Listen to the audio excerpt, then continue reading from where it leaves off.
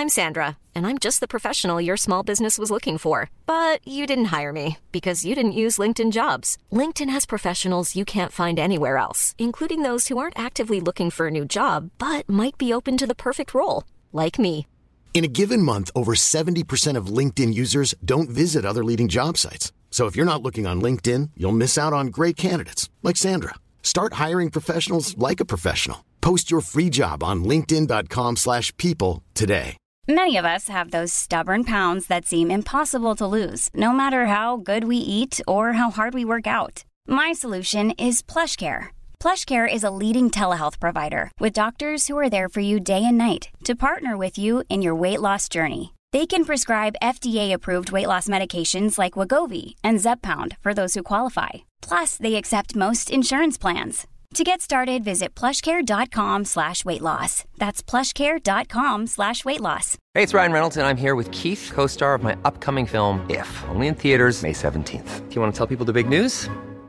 All right, I'll do it. Sign up now and you'll get unlimited for $15 a month and 6 months of Paramount Plus Essential Plan on us. MintMobile.com/switch. Upfront payment of $45 equivalent to $15 per month. Unlimited over 40 gigabytes per month. Face lower speeds. Videos at 480p. Active Mint customers by 531.24 get 6 months of Paramount Plus Essential Plan. Auto renews after 6 months. Offer ends May 31st, 2024. Separate Paramount Plus registration required. Terms and conditions apply if rated PG. Hey, here's some news. You can now listen to our show and its 4 seasons worth of archives ad-free on Amazon Music. This is an Apostrophe podcast production.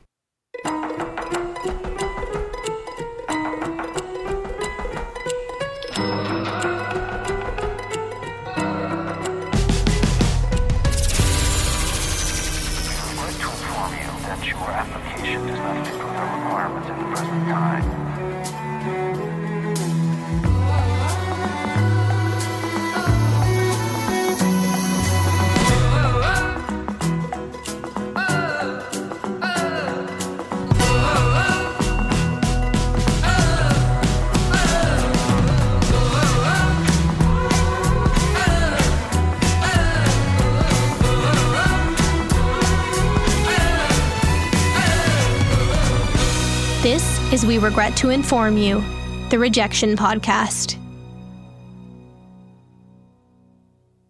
We were told by all the big movie moguls in Hollywood that people just wouldn't sit still for an hour and a half of cartoons.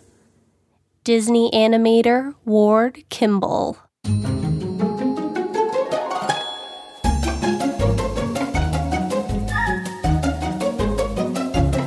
Walt Disney came up with a name for his mouse.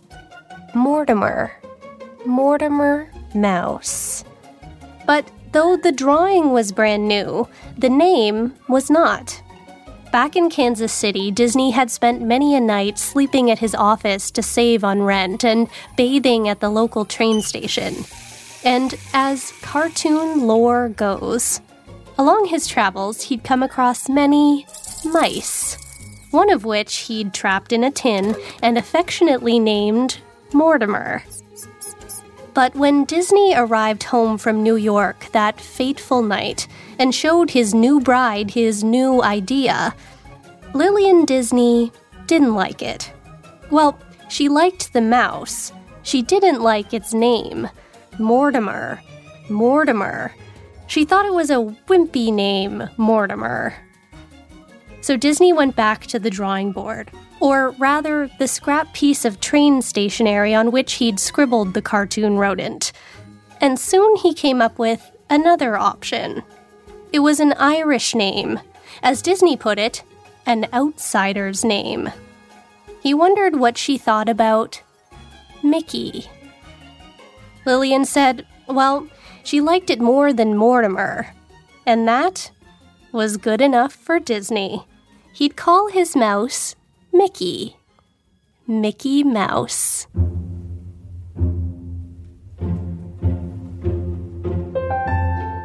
Disney brought Mickey to his company, or what was left of it.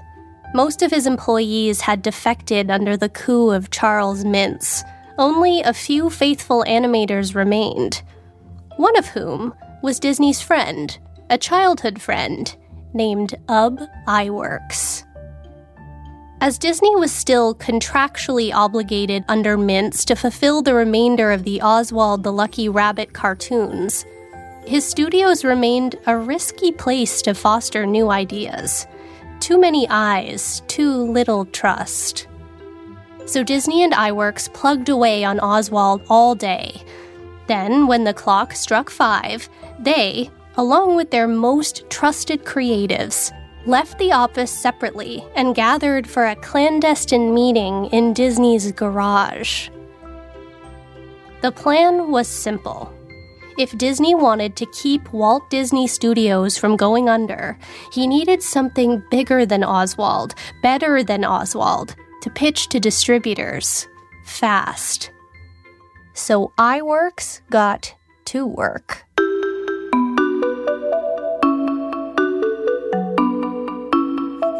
The powerhouse animator squeaked out 700 Mickey drawings a day, perched on a bench in Disney's garage.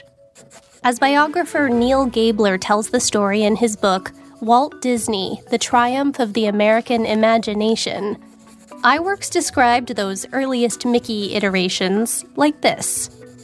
His body was shaped like a pear with a ball on top and a couple thin stick legs below. If his ears were too long, he veered into rabbit territory. Too short, and he was a cat. Too floppy, and he was a dog. So they settled on 2 circular ears and an elongated nose. Once iWorks drawings were complete, they were then passed assembly line style to Lillian Disney, who painted them. She then passed the inky cells onto their one-man camera crew to capture each frame. The team of 12 worked all night, every night. They ate pot roasts and stews, which Lillian Disney says, luckily, were cheap in those days. Gabler writes, they were struggling so hard. A major budget crisis was when Lillian tripped on the stairs to the garage and ruined her last pair of silk stockings.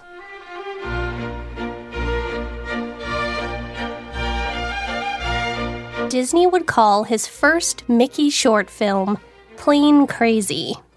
In it, our protagonist, Mickey Mouse, builds his very own airplane, but promptly crashes it into a tree. As he builds another out of a car and some turkey tail feathers, we meet Mickey's love interest, Minnie Mouse. Minnie offers her daring darling a horseshoe for good luck, and Mickey and Minnie embark on a perilous, airborne adventure. Plain Crazy cost just shy of $1,800 to make, or just shy of $30,000 in today's dollars. And as soon as it was complete, Disney wasted no time securing meetings with theaters. He convinced theater owners to screen his short before their feature films to test audience reactions.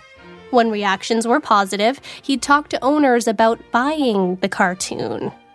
But there were no takers. So Disney approached distributors, hoping to get Mickey in front of studios. And one distributor thought it was good enough to show the president of Metro Pictures. Disney was thrilled. This was it. He planned his fees for the Metro-Goldwyn-Mayer Forerunner, $3,000 apiece. He saw visions of Mickey flying all over Hollywood. But 1 week later, Disney got word from the distributor. Metro Pictures wasn't plain crazy. They decided against pursuing Mickey Mouse. So Disney went back to his garage, where his team of creatives was eagerly awaiting their fearless leader's next move. There were no takers for his first Disney film. There was no money to pay his staff. So Walt Disney made a shocking announcement. They were going to produce another Mickey short. But this one would be different. This time, he wanted sound.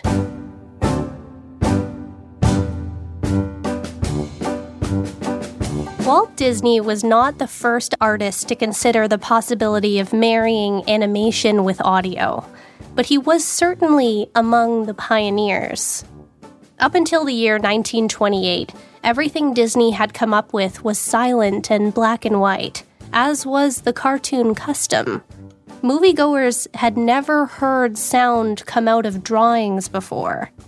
There was chatter that it would be weird, off-putting. But Disney forged ahead. There would be no dialogue, just sound effects and music. This Mickey short would be called Steamboat Willie.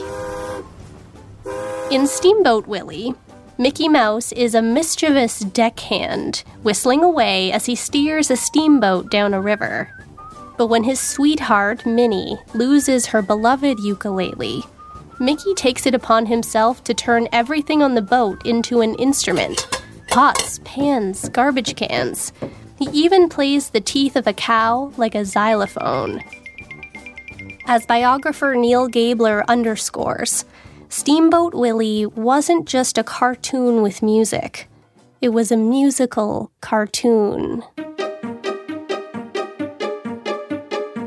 In a few short weeks, they had written the storyline, drawn the characters, painted the cells, and soon they were timing sound effects, tapping pencils, playing harmonica, and whistling, perfectly in sync with Mickey's moves. They screened the film for friends and family, and by the final frame, their tiny test audience was begging for an encore. It was exhilarating. So Disney printed new business cards that read, "Sound Cartoons," and he took out a second mortgage on Walt Disney Studios.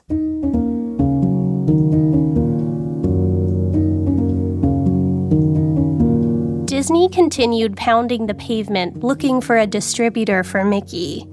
He went back to Metro Pictures, this time with sound to offer, but they rejected him. So Disney approached the folks over at Universal Studios. They couldn't get enough of Steamboat Willie, the executives practically doubling over laughing throughout the screening. But in the end, Universal rejected Disney's pitch. They felt sound was too green a gamble. So Disney approached Film Booking Offices, or FBO, a mid-sized film studio of the era. But FBO also rejected Disney. So Disney met with Paramount, but as Gabler tells the story, Disney took Mickey from distributor to distributor, sat in the projection room while the cartoon screened, peering through the portholes to see the executives' reactions, only to be told they would be in touch if they were interested. So Disney instructed his brother Roy to march over to the bank and get a loan, specifically, quote, "as large a loan as possible." When that wasn't enough, Disney sold his car.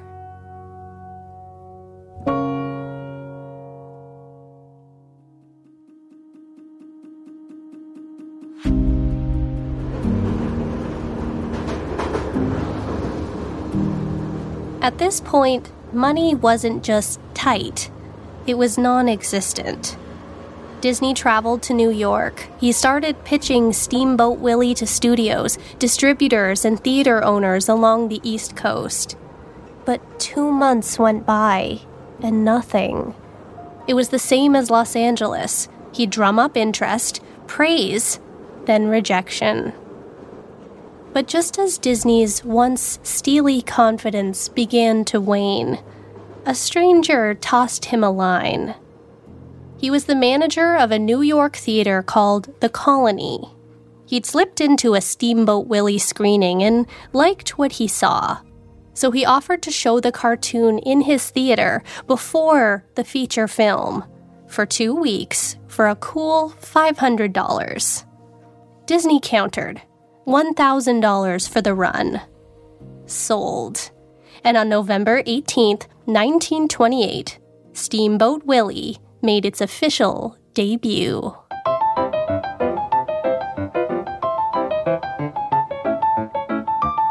Walt Disney attended every single showing of Steamboat Willie across its 2-week run. He sat in the back, and he listened intently. Not to his revolutionary, synchronized sound blaring through the speakers, but to the audience around him. He heard the corners of mouths upturn as whistling Mickey first filled the screen. He made notes of the chuckles, when and for how long, and to his delight, the audience was a symphony. Steamboat Willie was a triumph. Moviegoers loved it, and positive reviews started trickling in. Variety wrote at the time that the cartoon represented a high order of ingenuity, cleverly combined with sound effects, adding, "Giggles came so fast at the colony, they were stumbling over each other." And that wasn't all. Suddenly, distributors were stumbling over each other to get a meeting with this Walt Disney fellow. Some of them the very distributors that had already rejected Disney several times over. But while many of them wanted the distribution rights to Mickey, they also wanted something else: ownership of Walt Disney Studios. After Mintzgate 1928, Disney had decided he would never, ever again relinquish control of his company. So Disney came back with a counteroffer, a 60-40 split of Mickey's profits in Disney's favor. But every interested distributor suddenly lost interest.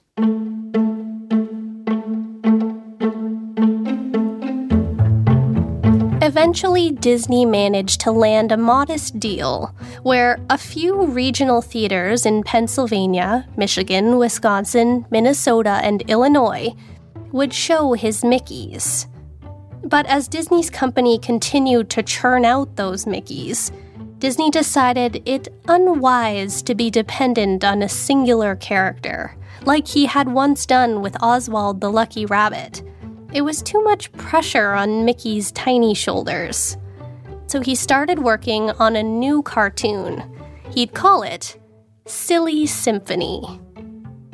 Silly Symphony would be totally different from the Mickey series. In fact, there would be no repeat characters. Each episode would be a one-off, with a fresh story and a fresh star, like a duck named Donald. Disney screened his first Silly Symphony for distributors, and they all loved it. So much so, one called it, without exception, one of the cleverest things he'd ever seen. Between Mickey and Silly Symphony, Walt Disney Studios was producing over 35 cartoons in a calendar year. Disney insisted on hiring only the best animators.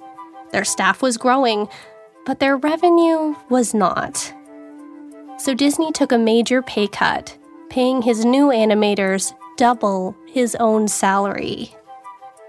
His regional distributors were showing his Mickey cartoons regularly, but it wasn't enough. So Disney went back to his original plan, to get his cartoons under the nose of a major studio.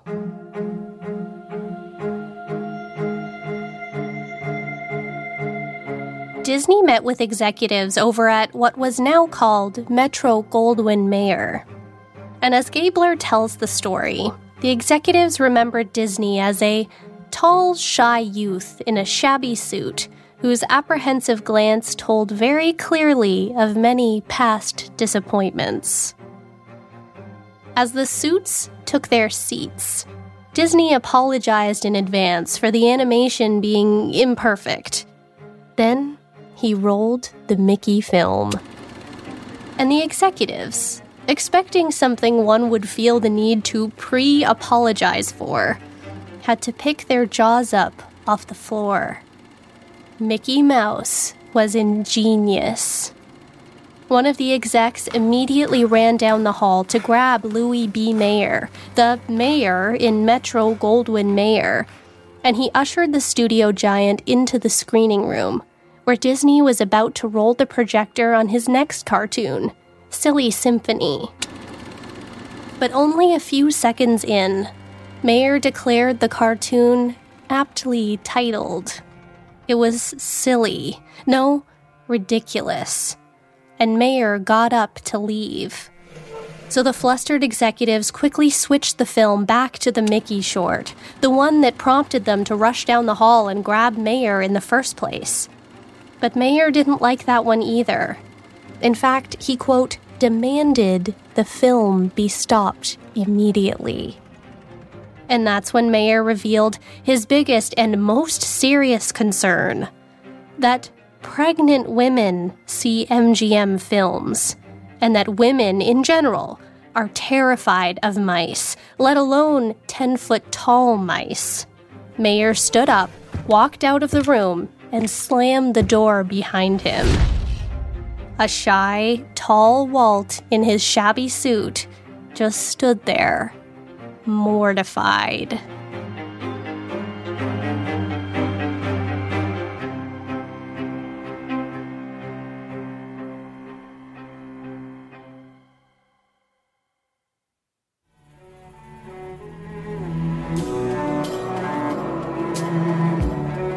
And we'll be right back.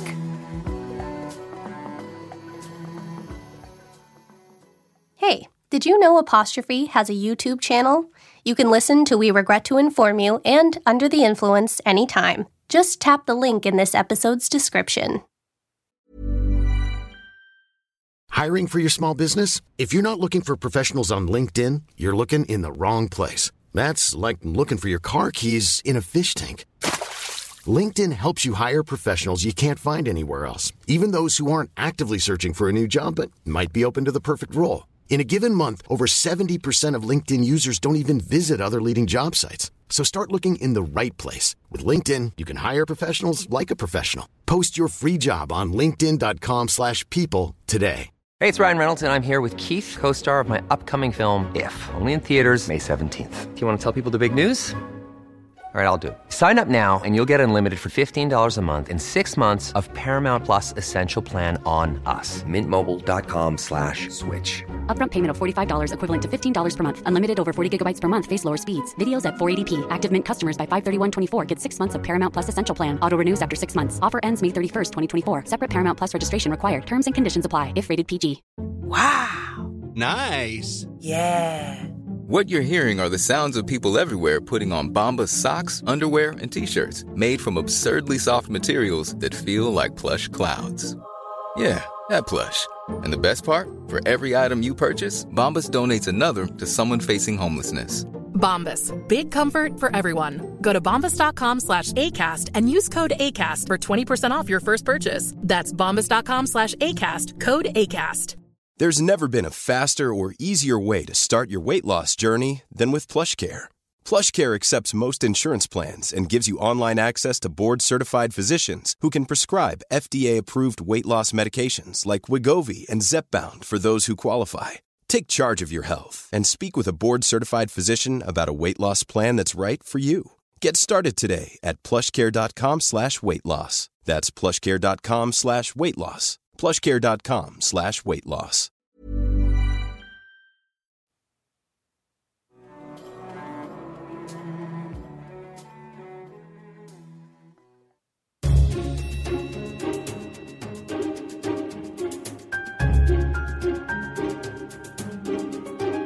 In spite of Mayer's misgivings, word about Walt Disney's ingenious cartoons began spreading rapidly around Tinseltown.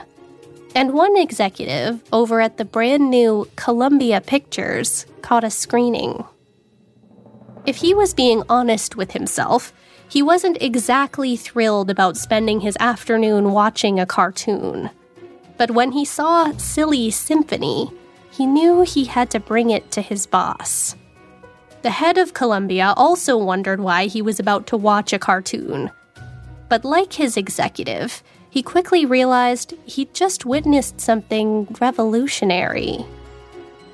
Columbia would buy one Silly Symphony per month for $5,000 each, or $85,000 today.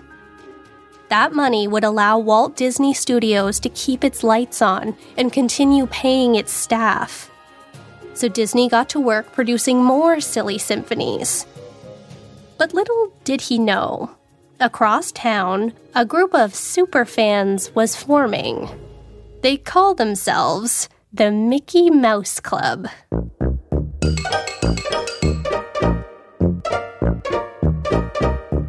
The manager of a movie theater in Los Angeles had an idea one afternoon.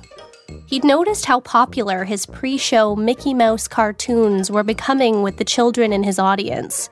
So he decided to invite those children and their parents to his theater one Saturday afternoon to watch Mickey matinees, play Mickey music, and talk all things Mickey. And it was a hit. The Mickey Mouse Club even had its own Mickey Mouse pledge. And soon, more clubs started popping up across the city. 1,200 at this theater, 1,300 at another. Then they started popping up throughout the state.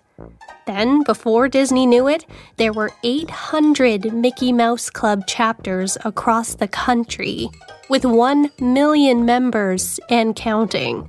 For reference, that was more than the Boy Scouts and the Girl Scouts combined. Soon, people started lining up outside theaters for hours on end to see the Mickey cartoons. Owners had to start turning patrons away. Different chapters began getting together, forming conventions, parades.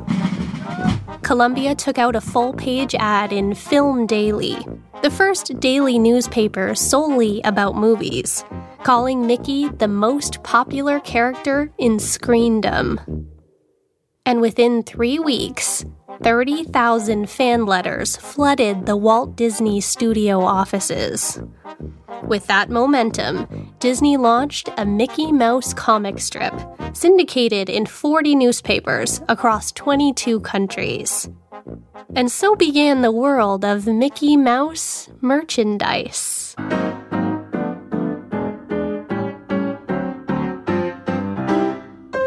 By the early 1930s, 1 million separate audiences saw Mickey cartoons each year. Soon, Mickey even appeared in the Macy's Thanksgiving Day Parade. Competitors began attempting to put out their versions of Mickey Mouse, including Charles Mintz, who released Crazy Cat, a black and white feline with big eyes and white gloves. Disney's company was growing again, which meant he needed more office space, more studio space, more equipment, more staff, more everything. And that meant money became, once again, tight. Roy Disney was forced to get another loan from the bank. This time, as large a loan as possible meant $25,000.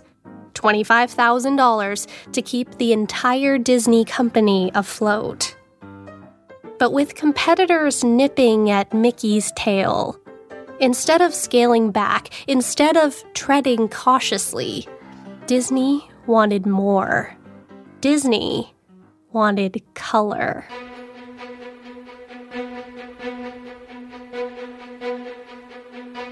Color cartoons were 3 times more expensive to produce than black and white.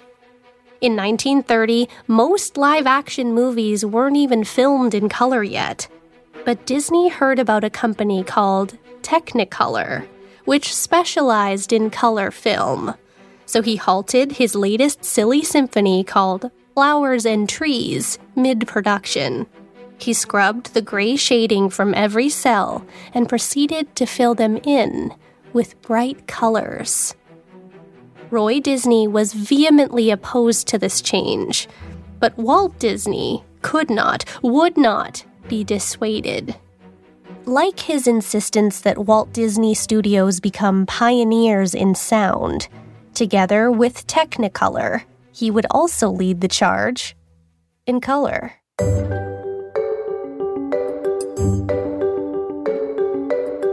Disney was so pleased with the flowers and trees that he invited his most connected Hollywood friends to come take a look.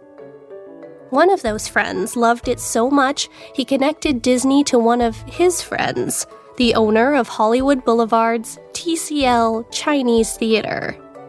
That theater was set to host the premiere of a big Hollywood film, MGM's Strange Interlude, and Disney's silly Flowers and Trees would make the perfect prelude. Everyone from movie lovers to the Hollywood elite flooded the theater that night, and the theater owner declared Disney's short a creation of genius that marks a new milestone in cinematic development. That year, Flowers and Trees would win Best Animated Short at the 5th Annual Academy Awards. Winning an Academy Award for his short film was an incredible achievement, mind-boggling. Except for Disney, it meant he'd kind of gone as far as one could go in the world of shorts. He noticed Mickey Mouse Club members would often watch multiple Mickey Mouse shorts in a row. And it gave Disney a thought. What if he made a feature-length cartoon?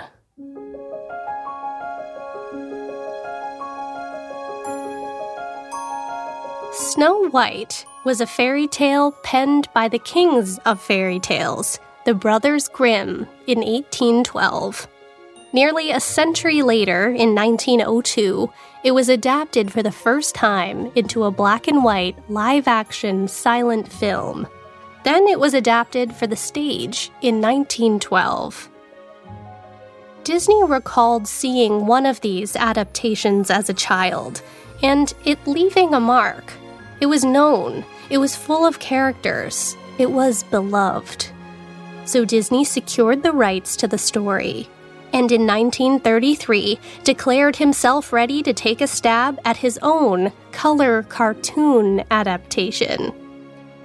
In Disney's biography, the animators quoted as saying, "I had sympathetic dwarfs. I had the heavy, I had the prince and the girl, the romance, and the story also offered the lure of memory." But while Disney plotted out each frame of his feature film debut, others had misgivings. Here were some of the questions posed to Walt Disney when he announced the plans for his first ever feature-length cartoon film. Would anyone in their right mind sit through a 60-minute cartoon? Why would anyone pay a dime just to stare at animated dwarves? What would it look like to have voices and dialogue coming from the mouths of cartoon characters? Would audiences connect to animated characters deeply enough to remain emotionally invested in an entire narrative arc? Would staring at color cartoons for that long give people headaches, hurt their eyes? Was a cartoon feature even technically possible? Could they afford to produce a feature film? Could Disney pull it off? One animator called the idea Walt's Folly, a thinly veiled play on one of Disney's Mickey shorts called Mickey's Follies. Lillian Disney thought it was a terrible idea. But as biographer Neil Gabler tells the story, in winter of 1934, Disney approached 50 of his staff, and he offered them each 50 cents to buy themselves dinner across the street if they agreed to meet him after work at the soundstage. When the satisfied but confused employees arrived at the soundstage that evening, they were greeted by their boss, standing downstage under a bright yellow spotlight. That night, Disney told his staff they were about to embark on their biggest project to date, a full-length feature cartoon, Snow White and the Seven Dwarfs. Then Disney proceeded to walk them through every scene, every frame from the stage, acting out each character, each voice, each line of dialogue, each cut, each fade, each idea he had about how they would tackle every question, every doubt that was hurled in their direction, galvanizing his staff to jump alongside him and make history. It's said Disney's performance that night totaled 3 hours, and it was, quote, spellbinding.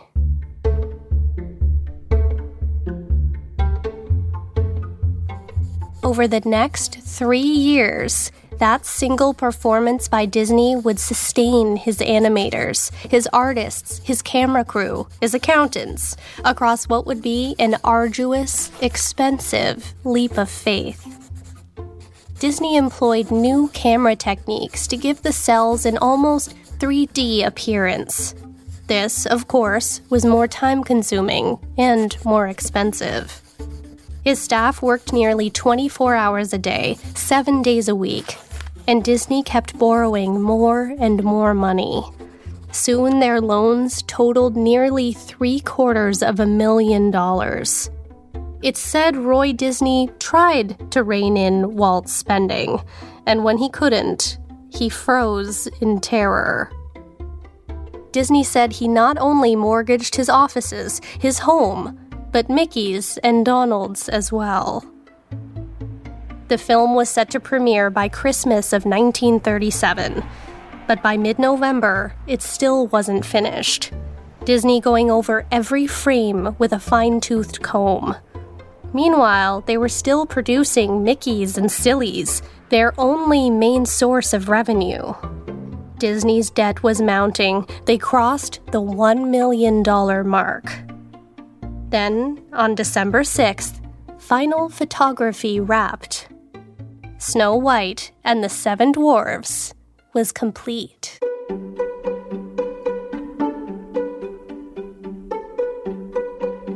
On December 21st, 1937, Disney's first feature-length film premiered at the Carthay Circle Theater in Hollywood.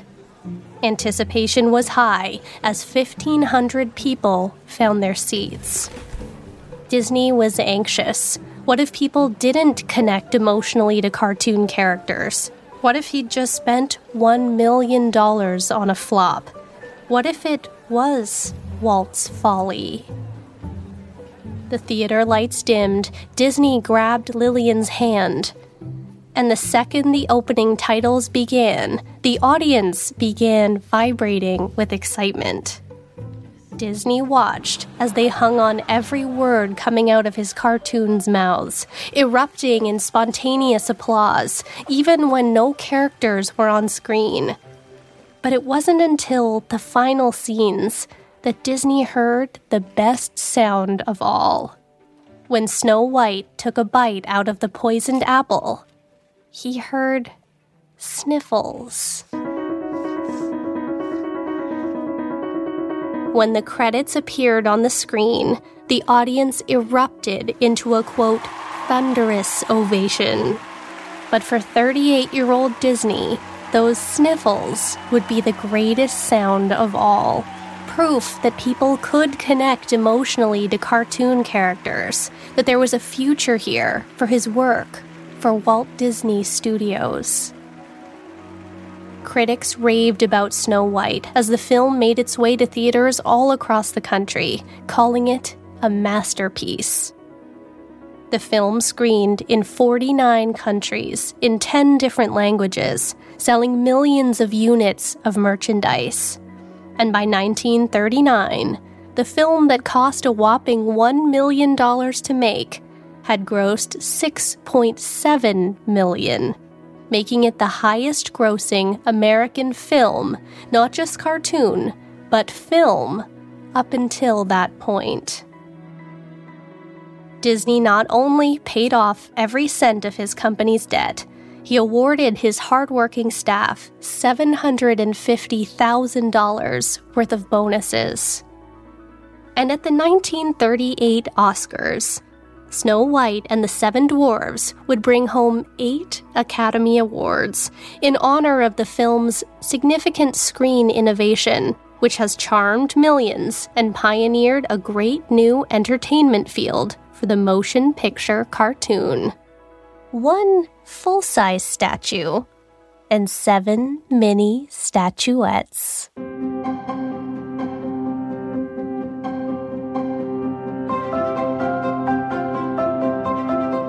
10 years following Snow White, Disney released Bambi, Pinocchio, Dumbo, Fantasia, Cinderella, Peter Pan, and, in homage to his first ever short films, a feature-length Alice in Wonderland. In 1949, Disney began work on his first ever live-action film, Treasure Island. In 1950, Disney began his foray into television. And in 1955, he opened the gates to his craziest idea of all, Disneyland. In 1964, Disney was awarded the Presidential Medal of Freedom by Lyndon B. Johnson.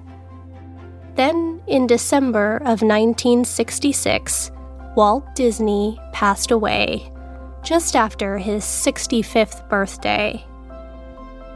That year alone, 240 million people saw a Disney movie, 80 million people bought Disney merchandise, and nearly 7 million visited his theme park.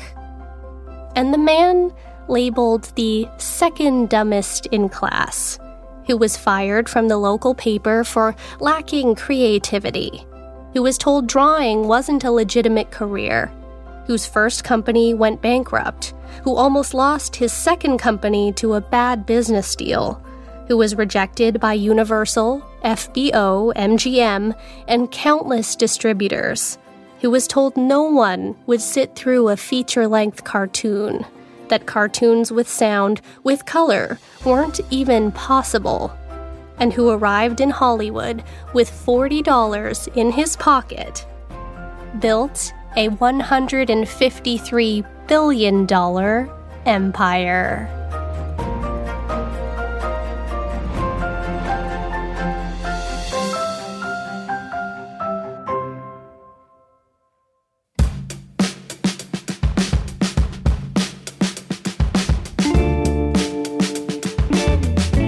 When we look at successful people, we often marvel at the risks they took along the way. Like when Walt Disney quit his Kansas City job to start his own animation company, even though he had no money. Or when he moved to Los Angeles with just $40 in his pocket. Or when he went into debt to bring sound to Mickey Mouse. Or when he went even further into debt to bring color to his films. Or deciding to make a feature-length animated movie, a venture everyone said would fail. But Walt ignored their disapproval and went $1 million in debt.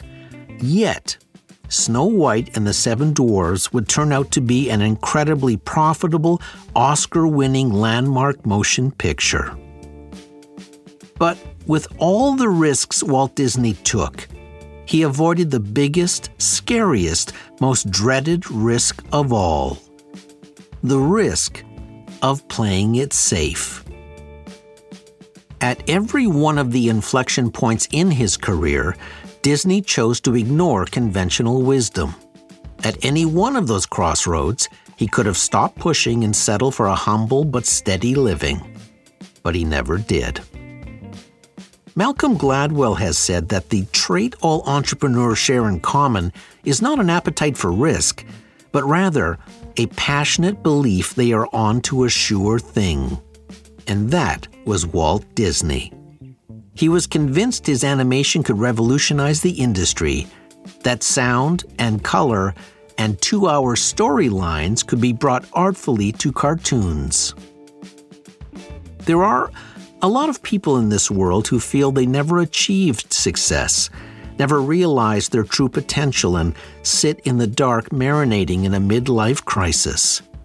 But the majority of them played it safe. Walt Disney took a different view. He believed all the adversity, all the troubles, and all the obstacles he faced actually strengthened him. That a kick in the teeth could actually be the best thing that ever happened to you. Walt Disney once said, "It's kind of fun to do the impossible." And here's a fun fact. Nobody has ever done the impossible by playing it safe.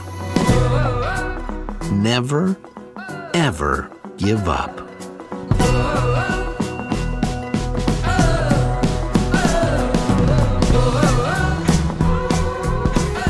World records held by Walt Disney to this day.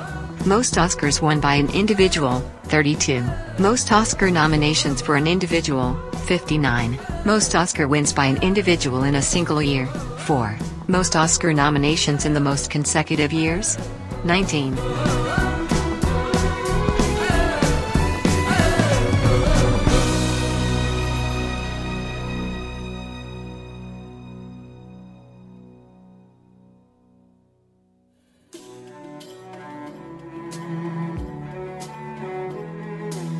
The Rejection Podcast is an Apostrophe Podcast production and is recorded in our Airstream mobile recording studio.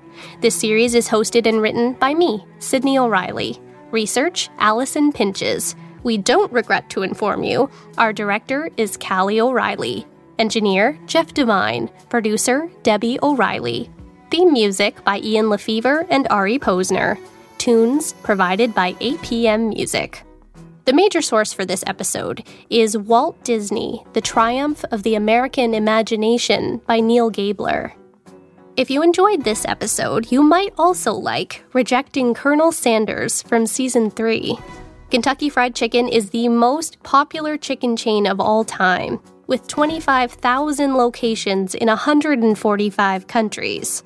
But before the world tasted Colonel Sanders' secret recipe of 11 different herbs and spices, the Colonel was broke, at 65, driving around the South pitching his recipes to restaurant owners and weathering over 1,000 rejections.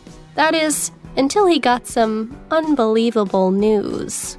You can follow our network on social at @ApostrophePod. This series is executive produced by Terry O'Reilly. See you next time. Small details are big surfaces. Tight corners are odd shapes. Flat, rounded, textured, or tall. Whatever your next project, there's a spray paint pattern that's just right. Because Rust-Oleum's new Custom Spray 5-in-1 gives you control with 5 different spray patterns. So you can tackle nooks, crannies, edges, and curves without worrying about drips, runs, uneven coverage, or anything else. Custom Spray 5-in-1. Only from Rust-Oleum. This message comes from BOF sponsor eBay. You'll know real when you get it. It'll say eBay Authenticity Guarantee. And you'll feel it. Maybe it's a head-turning handbag, a watch that says it all, jewelry that makes you look like the gem, or sneakers and streetwear so fresh every step feels fly. eBay gets it. So look for the blue check mark next to that thing you love. And be confident that every inch, stitch, sole, and logo is checked by experts. With eBay Authenticity Guarantee, you can trust that feeling of real is always in reach. Ensure your next purchase is the real deal. Visit ebay.com for terms. Imagine the softest sheets you've ever felt. Now imagine them getting even softer over time. That's what you'll feel with Boll & Branch's organic cotton sheets. In a recent customer survey, 96% replied that Boll & Branch sheets get softer with every wash. Start getting your best night's sleep in these sheets that get softer and softer for years to come. Try their sheets with a 30-night guarantee. Plus, get 15% off your first order at bollandbranch.com. Code BUTTERY. Exclusions apply. See site for details. Even when we're on a budget, we still deserve nice things. Quince is a place to scoop up stunning high-end goods for 50 to 80% less than similar brands. They have buttery soft cashmere sweaters starting at $50, luxurious Italian leather bags, and so much more. Plus, Quince only works with factories that use safe, ethical, and responsible manufacturing. Get the high-end goods you'll love without the high price tag with Quince. Go to quince.com/style for free shipping and 365-day returns.